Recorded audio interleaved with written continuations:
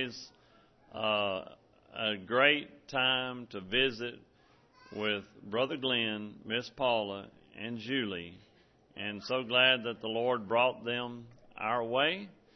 And so we've got a lot of ground to cover.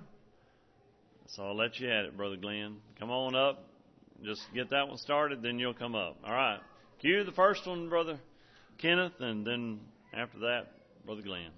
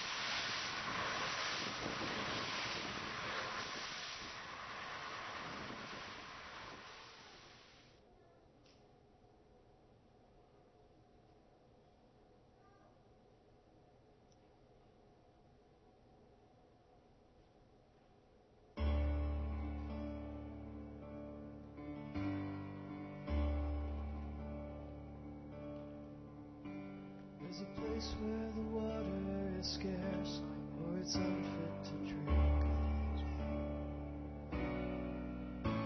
where a man can go hungry for days when there's no fish to eat.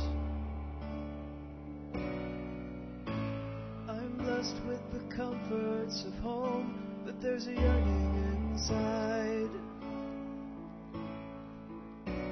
I'm drawn to the island shores, to the ocean wide. So I set sail on Nativa. Nativa, carry me to those who need Jesus.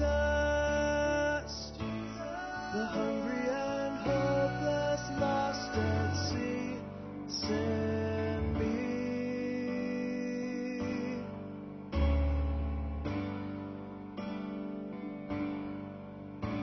There's the face of a child with a smile who's been touched with God's love. When we meet basic needs and then share the good news of His Son. I'm blessed with the comforts of home, but there's a call from above. Faith comes by hearing, but how will they hear without us? So I sail on Nativa. Nativa, carry me to those who need Jesus. The hungry and hopeless, lost at sea, send me.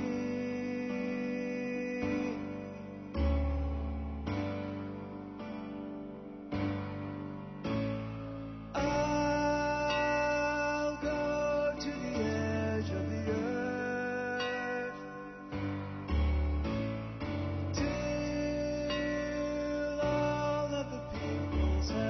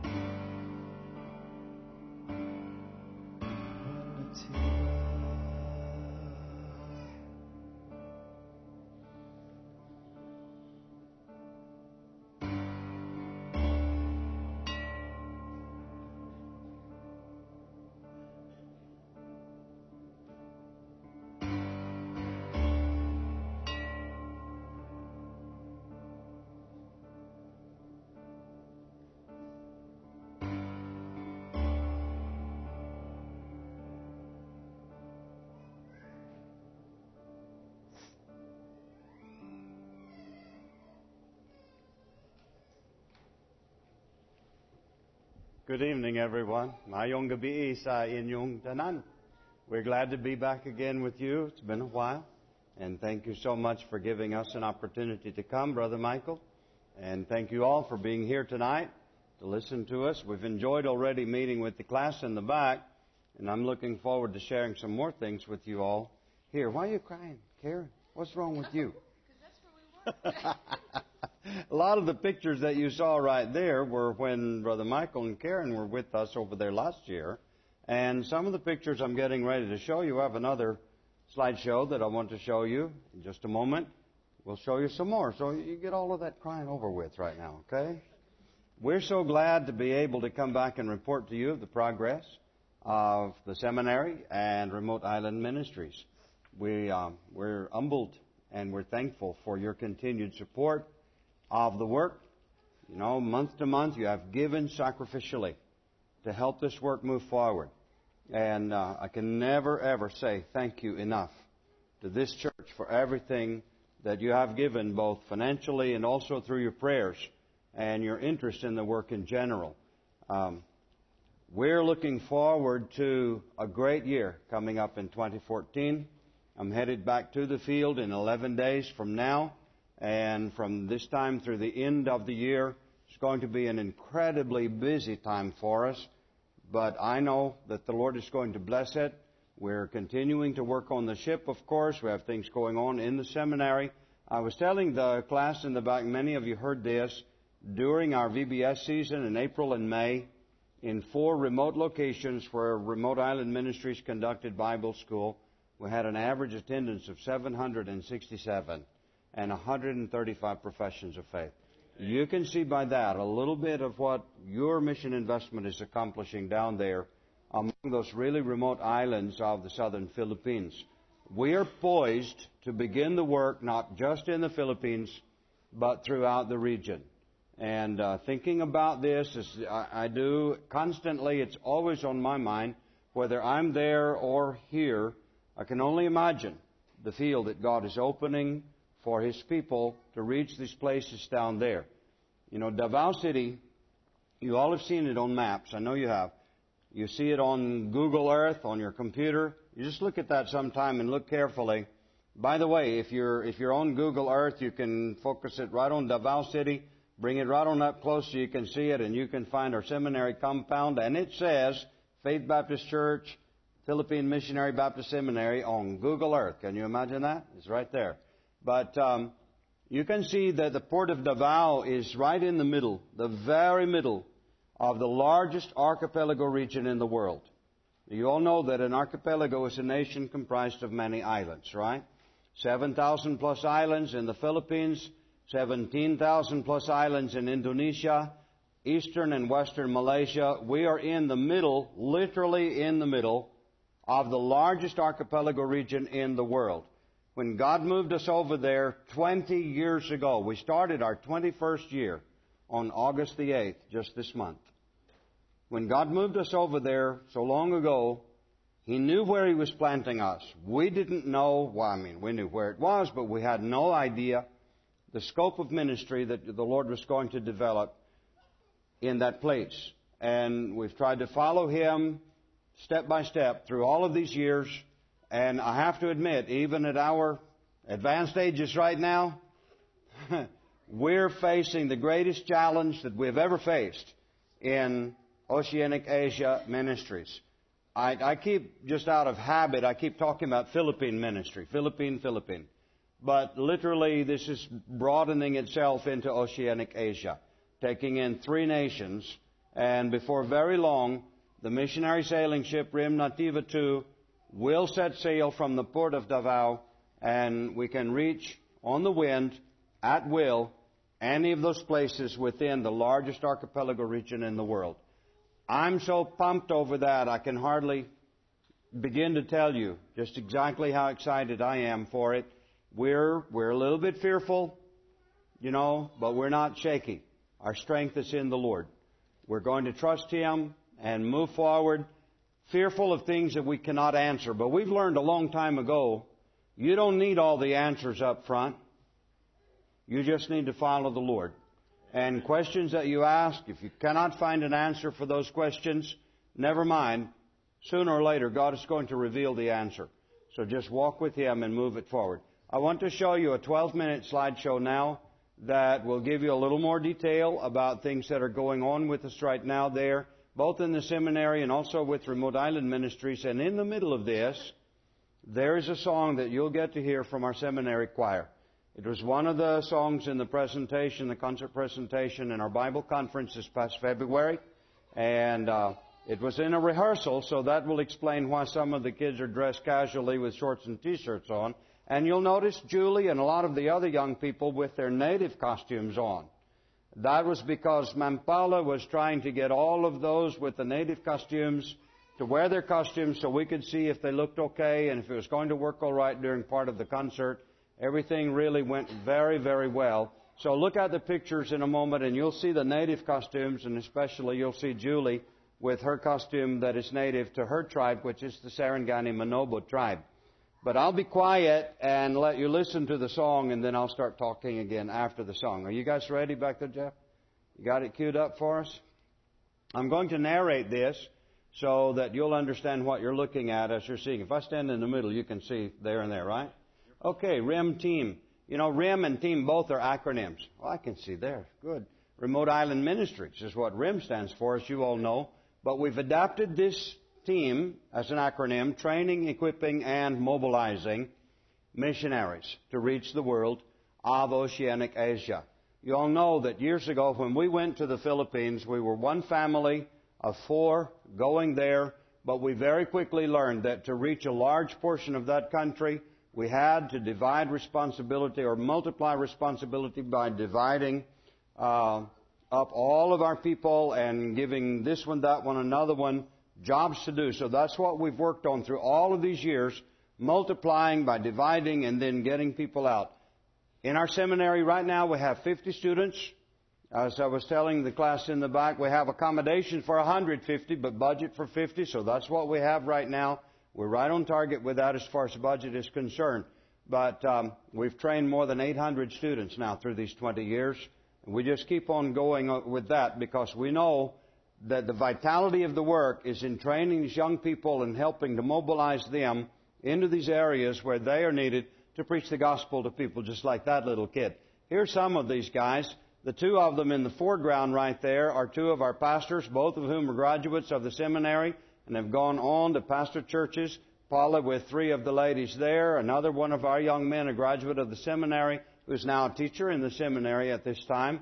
There's Pastor Manny, who loves to play Uno. And Karen and Michael know that. If you ever come over like they did, you'll have to practice your Uno game because Brother Manny's going to get you to play. We had a great time, by the way, when they were there last year, and we're looking forward to your coming back in 2014. Wow, we're planning a great conference already, and really looking forward to their participation. Some others also coming, and we're going to encourage as many as possible to come and join in the conference, also in some voyaging. We're going to be drilling water wells. Brother Steve, I love that guy there, but he's going to have to come show me how to drill a water well. We've got the equipment now, thanks to him. He showed me where to get it, and we've got it, but I don't know the first thing about drilling a water well. But we're going to drill some water wells over there for these people in these villages. You're looking at the seminary. There, you all have seen photographs of this. It's still a very beautiful building, very well suited to the work that we do. But you know, when you see these pictures, you say, well, it's really pretty, but it's just an empty building until you put people in it. It's to put people in, like these. Now, our choir song is coming up, and I want you to hear this song. Paula's really thankful for the choir. When she started this choir in 94, there were 9. That choir right there had 95 members in it. How about that? Listen to this song. I hope you'll get a blessing from it.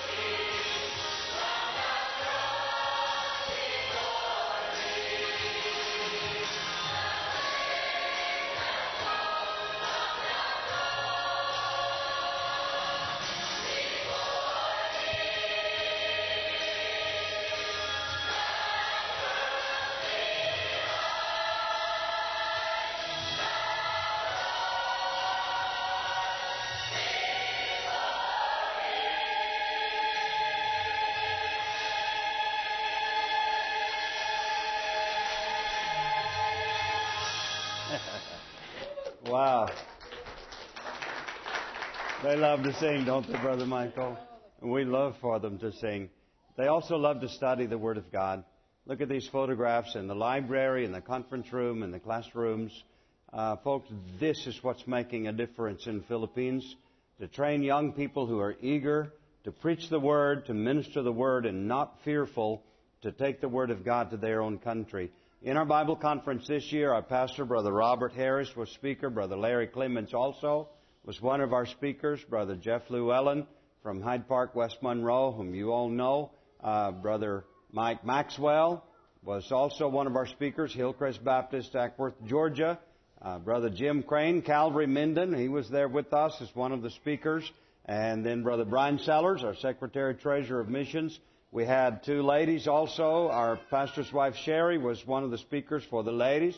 And then a friend of ours, Jerry Malden from California, was one of the speakers for the ladies. And then our son, Matt, was the worship leader. We had a really great conference. 182 churches represented this year. And almost 500 in regular attendance, more than 600 during the Wednesday night choir concert. We had souls saved during the conference this year, too. But you know what? We train the missionaries, then we have to equip them. You all have helped load out these containers so many times, right over here at the warehouse. Look at that. Remember when we put that stove in there last year, Brother Norman? Remember that? There it is unloaded, and there Paula and Glenn are really happy to have it. That came from Timber Lakes Baptist in Woodlands, Texas, and they gave our seminary kitchen a brand new stove, and boy, is it nice. You'll be impressed when you see that, Karen. But look at all of the boxes. This almost looks like the warehouse over here at Calvary, doesn't it? But it's on the other side of the world. There we all are. It's nice to load all of that with forklifts here, but we unload it hand over hand over there. But you know what? We can strip out a container in an hour's time, really, because we have that many people doing it. Anyway, training, equipping, then mobilizing. And you all have seen the photographs of our little boat, Nativa. We still have it. I was hoping to sell it a year ago.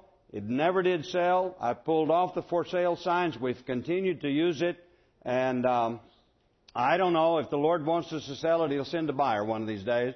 But right now we have two boats in our missionary fleet.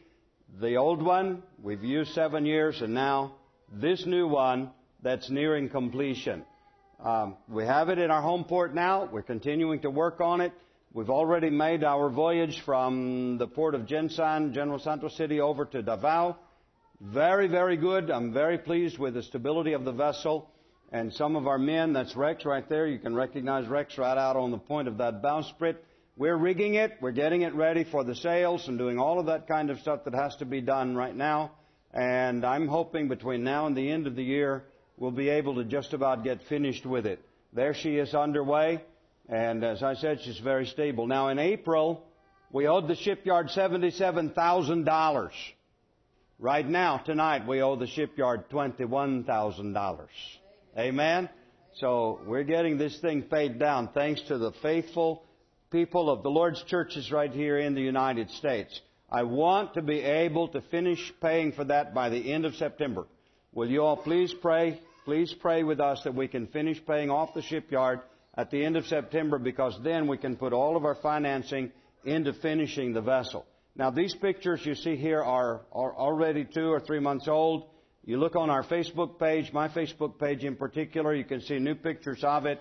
It looks a whole lot more finished now than what it did in those pictures right there. But very soon you're going to see the standing and running rigging and the mast and sails and all of that up on the boat. So you pray for us, please. I've got a big task ahead of me. Pray for Paula and Julie. They're not going with me in 11 days when I return. They're going to have to stay. Paula needs to help care for her mom from now through the end of December. They will be coming in January. Paula's mom, Sister Magnus, some of you remember her perhaps, is suffering with the early stages of Alzheimer's or dementia. I don't know what the difference is, if there is really too much of a difference. But she's really becoming very feeble, both in mind and body. And Paula has to take care of her mom. So please pray for Paula in that, and pray for her mom. And pray for us in the work, because we have to divide our time between here and there to take care of her mom And being over there, being separated, it's a little bit difficult, as you all can well imagine. But God is good to help us along the way, giving us the courage and the strength that we need to move the work forward. And we're very excited. As I said a moment ago, as old as we are and as long as we've been doing it, I've never, ever been so excited about what the Lord has laid before us. We both had birthdays back in July. We're not... I can tell you this, we've never been as old before as what we are right now.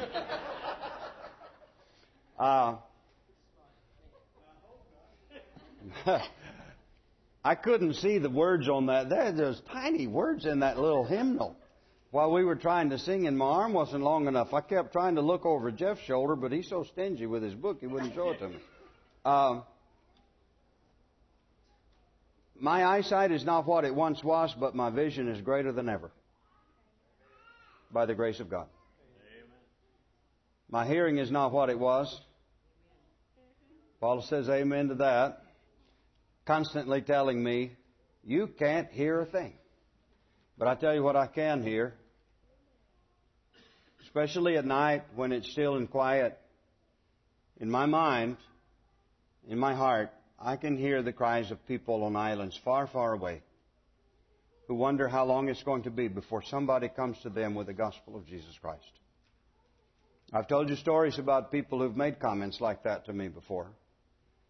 If in the few places that we have worked in 7 years, we found so many who need to know about Jesus who have never heard, I can only imagine when we extend the boundaries of remote island ministries almost to a limitless horizon, how many people we're going to find who need to know about the Lord. People who are waiting, and they've been waiting for a long time. Folks, by the grace of God, many of them will not wait much longer, because we will be there. We will drop anchor off of their coastlines. We will go ashore with the Word of God, the love and the grace of God in our hearts, to tell this poor people that Jesus saves. Thanks to you and many like you, these things will be done. Do you have your Bibles with you tonight?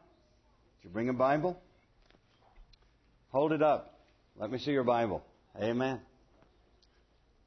Praise the Lord. Ang pulong sa Diyos, maayong balita. The Word of God is good news.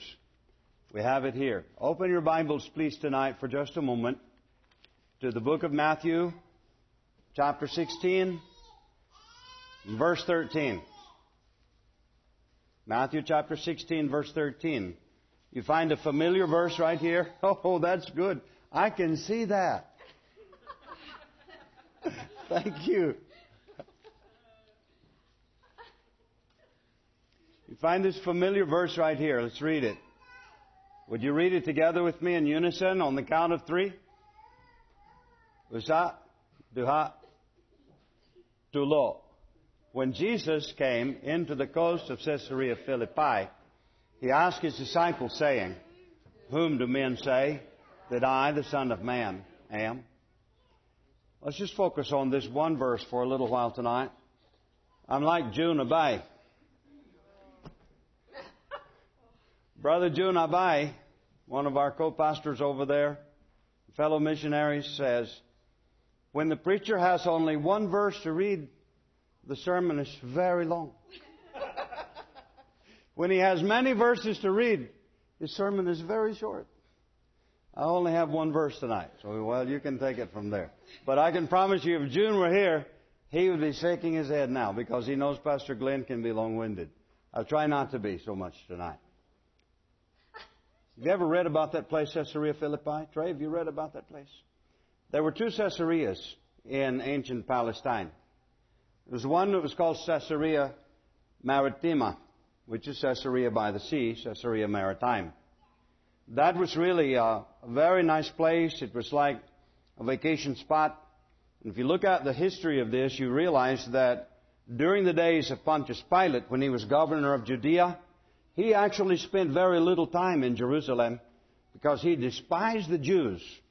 And he did not want to be in Jerusalem because there was such a concentration of religious zealots. He chose rather to live mostly in Caesarea Maritime. He built a palace there. And he had a nice vacation home right there on the Mediterranean Sea. If you want to know, well, where is Caesarea Maritime in the ancient period? That is the modern port of Haifa in Israel. So if you look on your globe or your map and you find Haifa, you can find the ruins of Caesarea Maritima. There's another Caesarea. This one was like a summer vacation spot because it's up in the mountains.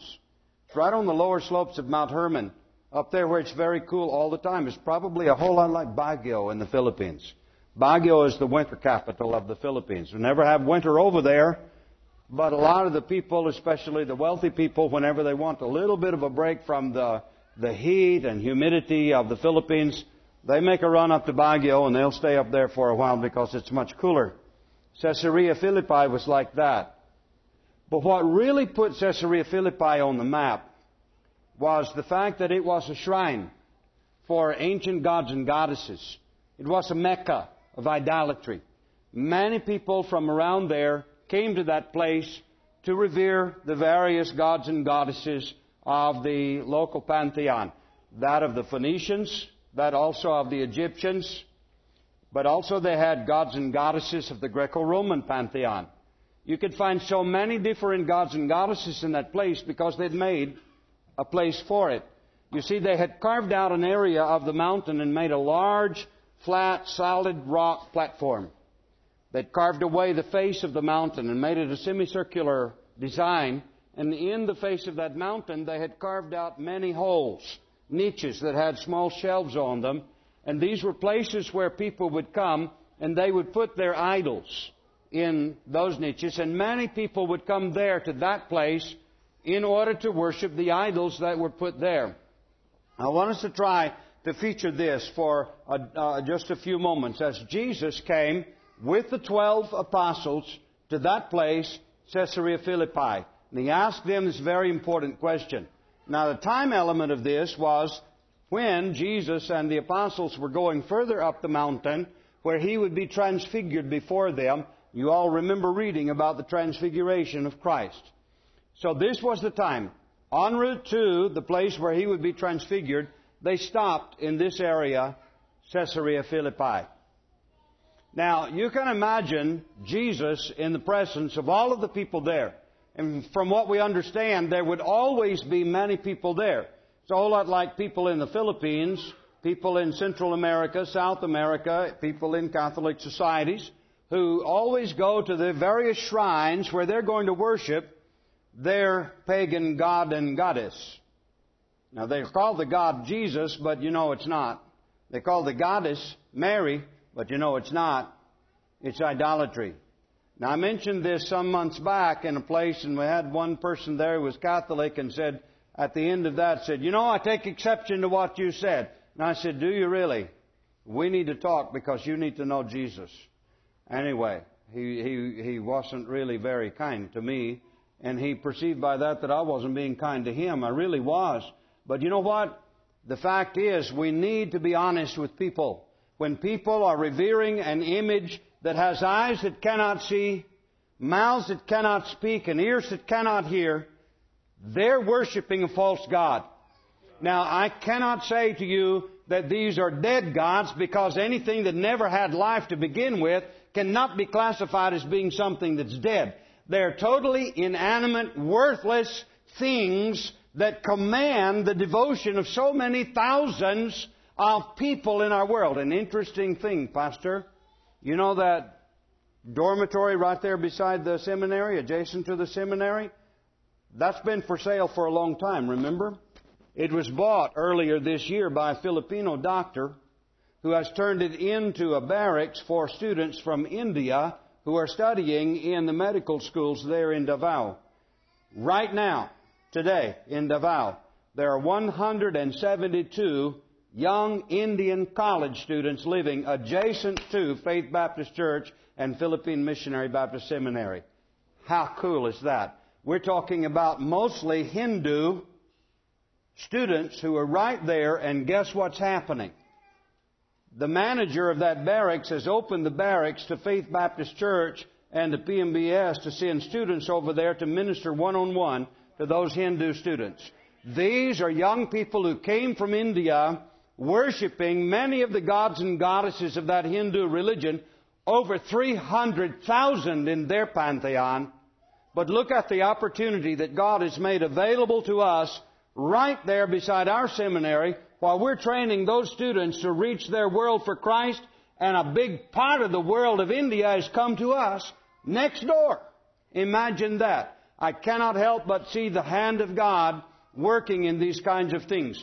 But you know, you can imagine people worshiping these false gods and goddesses. Now feature for a moment, here's Jesus.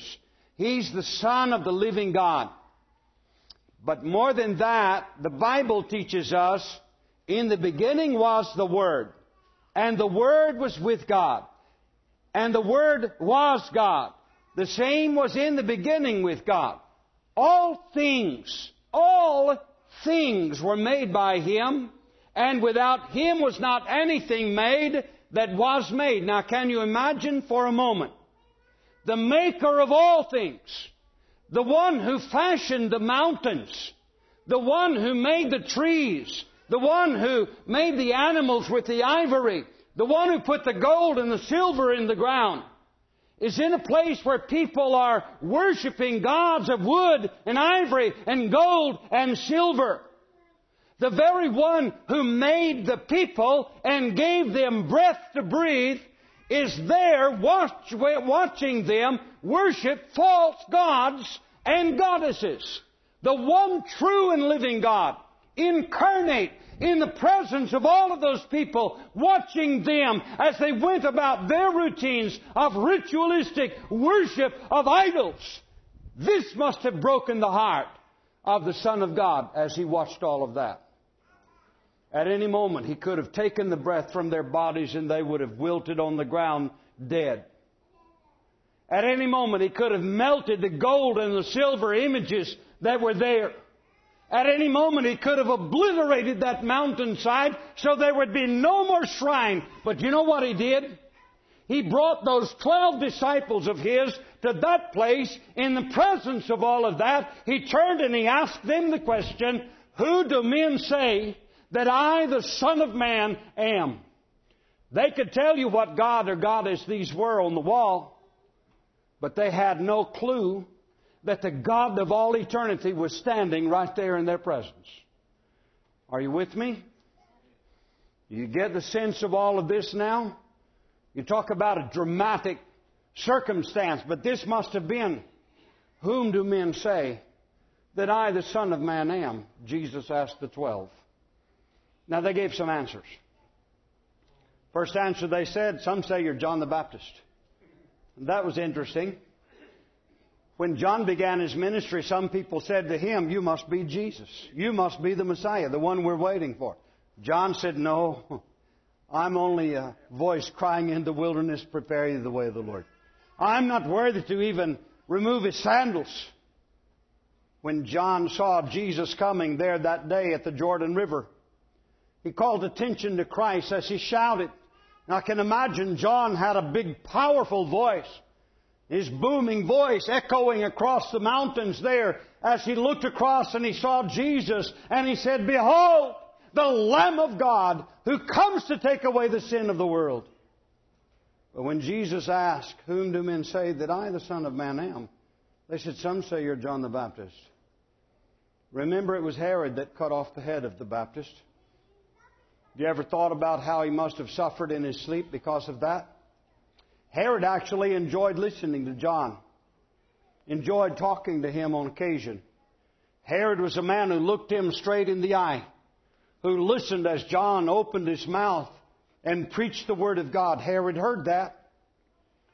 But that day came when Herod had to make good of a promise that he had made so vainly and cut off the head of the Baptist. Those eyes that Herod had gazed into so often, now lifeless, fixed in a dead body. A mouth that had spoken so often the words of eternal God, now gaped open because the head of the Baptist had been cut off and laid on a platter and served like a pot roast or something like that. Can you imagine the times that Herod must have suffered in his sleep? awakening with a cold sweat, thinking, what have I done? Oh, what have I done? Because he cut off the head of the Baptist. Herod was a descendant of the Herod that killed all of those boy babies in Bethlehem. He's that kind of a fellow. When he heard about the ministry of Jesus, remember what Herod said? John have I beheaded, but who is this? Someone probably said, hey, he's John come back to life. Some say you're John the Baptist. Some say you're Elijah. Elijah was a bold preacher of the Word of God. He was a powerful man of God. He was a simple man. And the way he dressed, the foods that he ate, the needs that he had, he was a man accustomed to the supply of the grace of God at every hand. The day came when God said to Elijah, go to the palace of Ahab and there declare my word of judgment that is coming. He did. He spoke to Ahab and his wicked queen Jezebel and backed out and let God be God. When they looked at Jesus, they said, you know what? You must be just like what Elijah was. Some say you're Elijah. Some say you're Jeremiah. We know Jeremiah mainly as the weeping prophet, remember? You cannot read the Lamentations of Jeremiah without seeing all of the pathos of Jeremiah, the prophet of God, as he wept for the people of God because they had turned away from God. Jeremiah, through all of his ministry, declaring the Word of God, making one appeal after another to the people of God, only to find no one listening to him. All of the people mocking him, many of them threatening him, and yet he remained faithful to give them the Word of God. And some people say real men don't cry. Give me a break. Jeremiah cried for his people. What's the shortest verse in the Bible? Jesus wept. Can you feature why they may have said, oh, you're like Jeremiah? Why? Because of the numerous times that Jesus cried. He sighed. He groaned in the Spirit. He stood there on the Mount of Olives looking down at Jerusalem and cried out, oh, Jerusalem, Jerusalem, you who kill the prophets and stone those who were sent to you. How often would I have gathered you as the hen gathers her chicks, and yet you would not. And I can feature the hot, salty tears of Christ streaming down His face when He said, behold, your house is left unto you desolate. Yes, Jesus knew what it was to cry. And some people said, you're like Jeremiah, the weeping prophet. If not John, if not Elijah, if not Jeremiah, then maybe one of the other prophets. Maybe about that time, Brother Mike, they were talking about, oh, well, it could have been this, could have been that. But Jesus zeroed in on them with His second question, which was the point of the whole thing. He didn't need to know what the people were saying about Him. He knew. He knew. The Pharisees in Jerusalem told the man out of whom Jesus cast demons, they said to that guy, he's casting out demons by the spirit of Beelzebub. He knew what they said about Him. He could read their minds. He knew what were in their thoughts. At times when they would take Him and make Him a king, He knew it, Trey. And He backed out and hid Himself and went away. He knew what people were thinking and what they were saying on every hand. When His disciples tussled over who was greatest in the kingdom, He heard every one of those conversations. Just like He knows what you and I are thinking right now. He didn't need the information. What are people saying about me? But He wanted these men to answer His second question when He asked them, who say ye that I am? Now, you know, He could have asked any number of people beside the 12. He could have asked the man who was born blind in Jerusalem.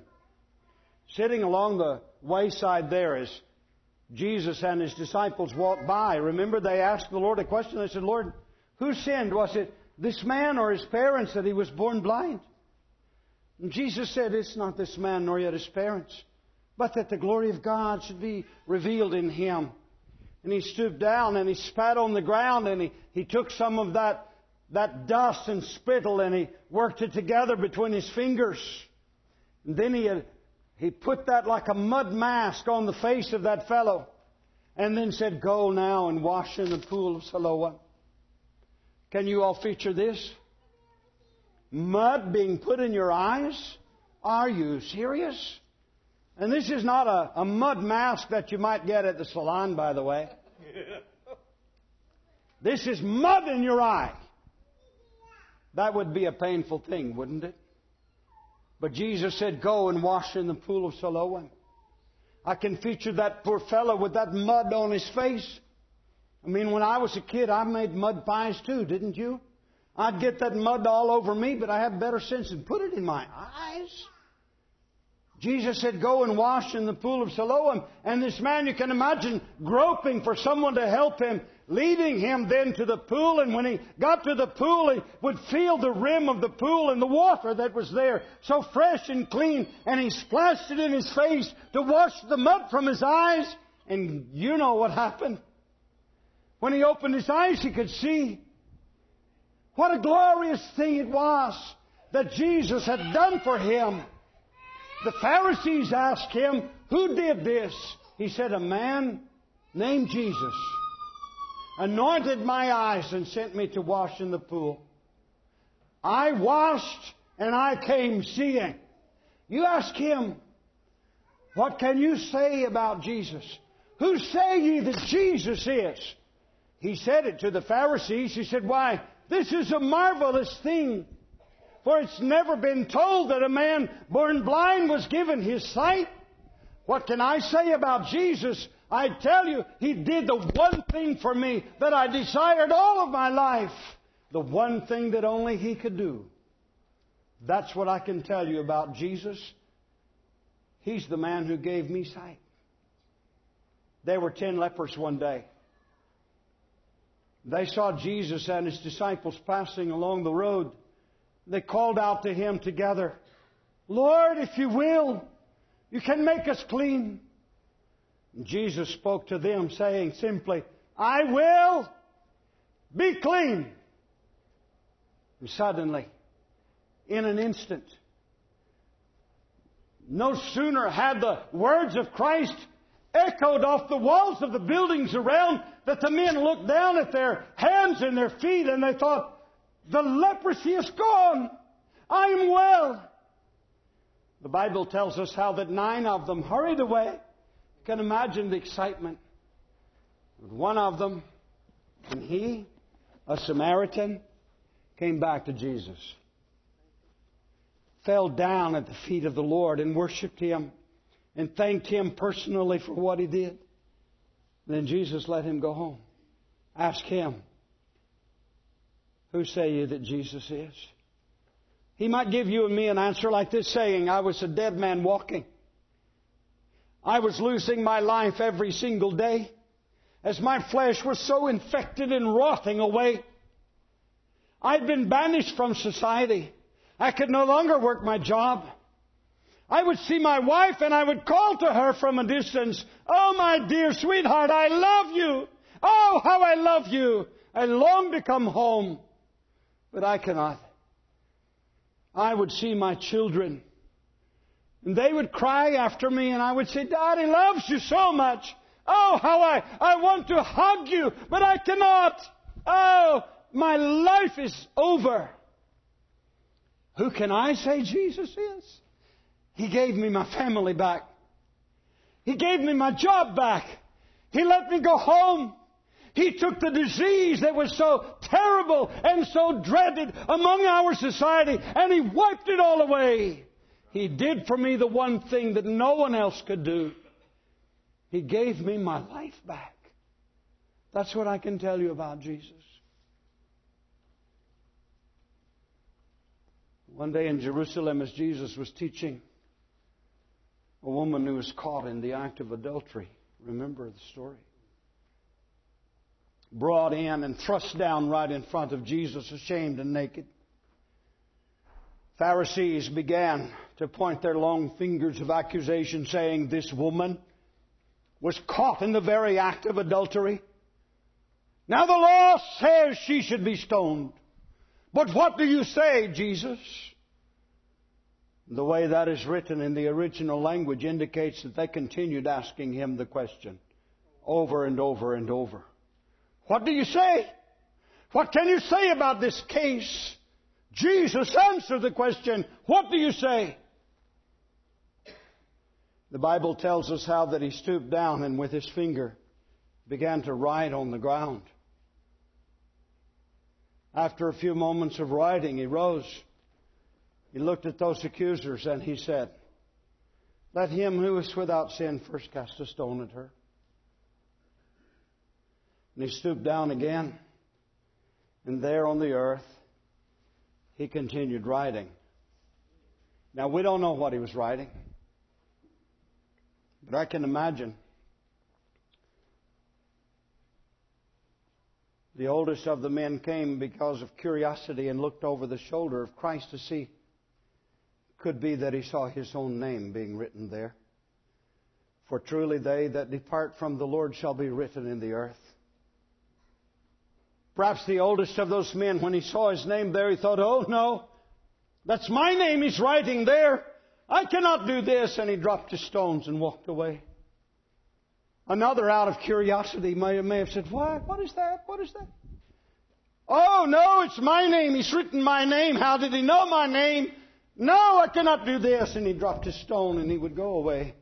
From the eldest to the youngest, the Bible says, they left. And Jesus stood up again and looked at the woman. He asked her the question, "Where are your accusers? Has no man condemned thee?"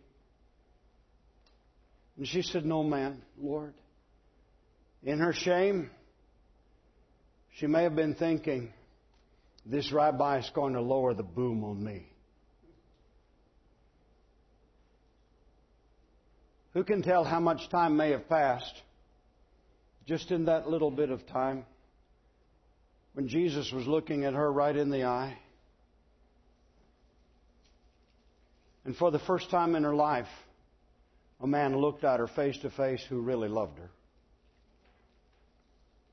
And he spoke these words so full of grace, saying, "Neither do I condemn thee. Go and sin no more." So unexpected was this statement of grace from this stranger named Jesus. But you ask that woman, what can you say about Jesus? What say ye of Christ? She probably would say something like this to us tonight. "I was ashamed. I was condemned. I deserved to die. I was caught in the snare of immorality. Oh, how I had wanted so often to break free from that. How many times I had said, 'No, I will not do this again,' only to find myself going right back to it. I thought there was no way of escape. I thought of killing myself. Until one day I saw in the face of that man named Jesus one who loved me. What can I say about Him? When I deserved to die, when I stood condemned and filthy, He forgave me and He cleansed me and He gave me power to rise above my immorality. I tell you, this is what I say about Jesus. Why would Jesus ask anyone? Because those whom He would ask were those who had had experiences with Him, like those 3 examples, like the 12 apostles. They knew Him better than anybody else in their world. You know that? They knew Jesus better than His own brothers and sisters knew Him, because they trusted in Him. Listen, they'd walked the long roads with Jesus. They had talked with Jesus. They'd asked Him questions. They'd heard His answers. They knew how many pieces of bread and fish there were in the sack that the little boy gave when Jesus fed the 5,000. They knew. Maybe nobody else knew. All those people, can you imagine? Eating that bread and fish. Maybe none of the rest of those people knew how many pieces of bread. 5 pieces of bread. 2 little fish in the sack that Jesus blessed and broke and said, feed the multitudes. Those 12 men knew how many bread and pieces of bread and fish there were. They knew more about Jesus than anybody else. They saw Him cast out demons, give sight to the blind and hearing to the deaf and speech to the dumb. They saw Him raise the dead to life again. They knew more about Him through their own personal experience than anybody else in their world at their time. That's why Jesus would ask them that question. By your own experience, what say ye of Christ? It was Peter that spoke and answered for the whole group. Remember what he said. Thou art the Christ, the Son of the living God. Jesus said, flesh and blood did not reveal this to you, but my Father who is in heaven. I want to ask you a question. What has the Father in heaven revealed to you about who Jesus is? Because if He would reveal that to Simon Peter, He has surely revealed it to you and me. Who say ye that Jesus is? Because you see, through personal experience, just like our 3 examples, and just like the 12, you and I can tell our world who Jesus is. And how? By telling them what He's done to us. Many of us met the Lord at a young age. How old were you when you got saved? Tell you about me. I was 10 at Landmark Baptist Church in Gould, Arkansas. Thursday night revival meeting in the month of July. Hot, have mercy. Mosquitoes, you breathe them in Gould, Arkansas. But that was the night I got saved. My life was not traumatic. I didn't suffer with drug addiction and alcoholism. My parents were not like so many. They loved me and my brother and my sister and took us to church. I mean, if we were not going to church, we were going to get ready for church. Or we were coming home from church. I had faithful pastors like Eugene Sperling, Audie Brown, Dub Spires, Dan Malik. Men who loved the Lord and who loved me and wanted me to grow up loving the Lord. And I did. My life story, you might say, well, it's kind of boring, isn't it? I never did a stint in prison. About the worst thing I ever did was get a ticket for speeding, and I thought, man, this is the most awful thing. Oh, nobody saw me.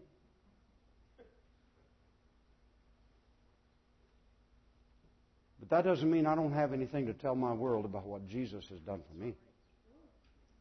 I can tell you firsthand what it is to stand with an automatic weapon trained on me right between my eyes.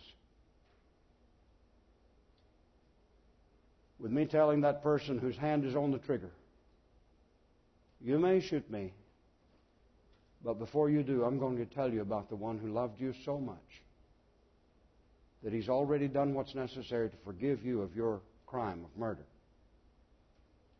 I want to tell you about Jesus and talk to that guy until he lowered his weapon and let me walk away. I walked away thinking anytime he's going to shoot me right in the back. But he didn't.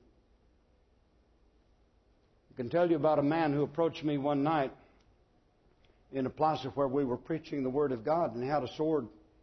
It's like a machete. A big long crook on it. It's a Muslim sword. And he approached me and looked me straight in the face, and he said, I have come to kill you.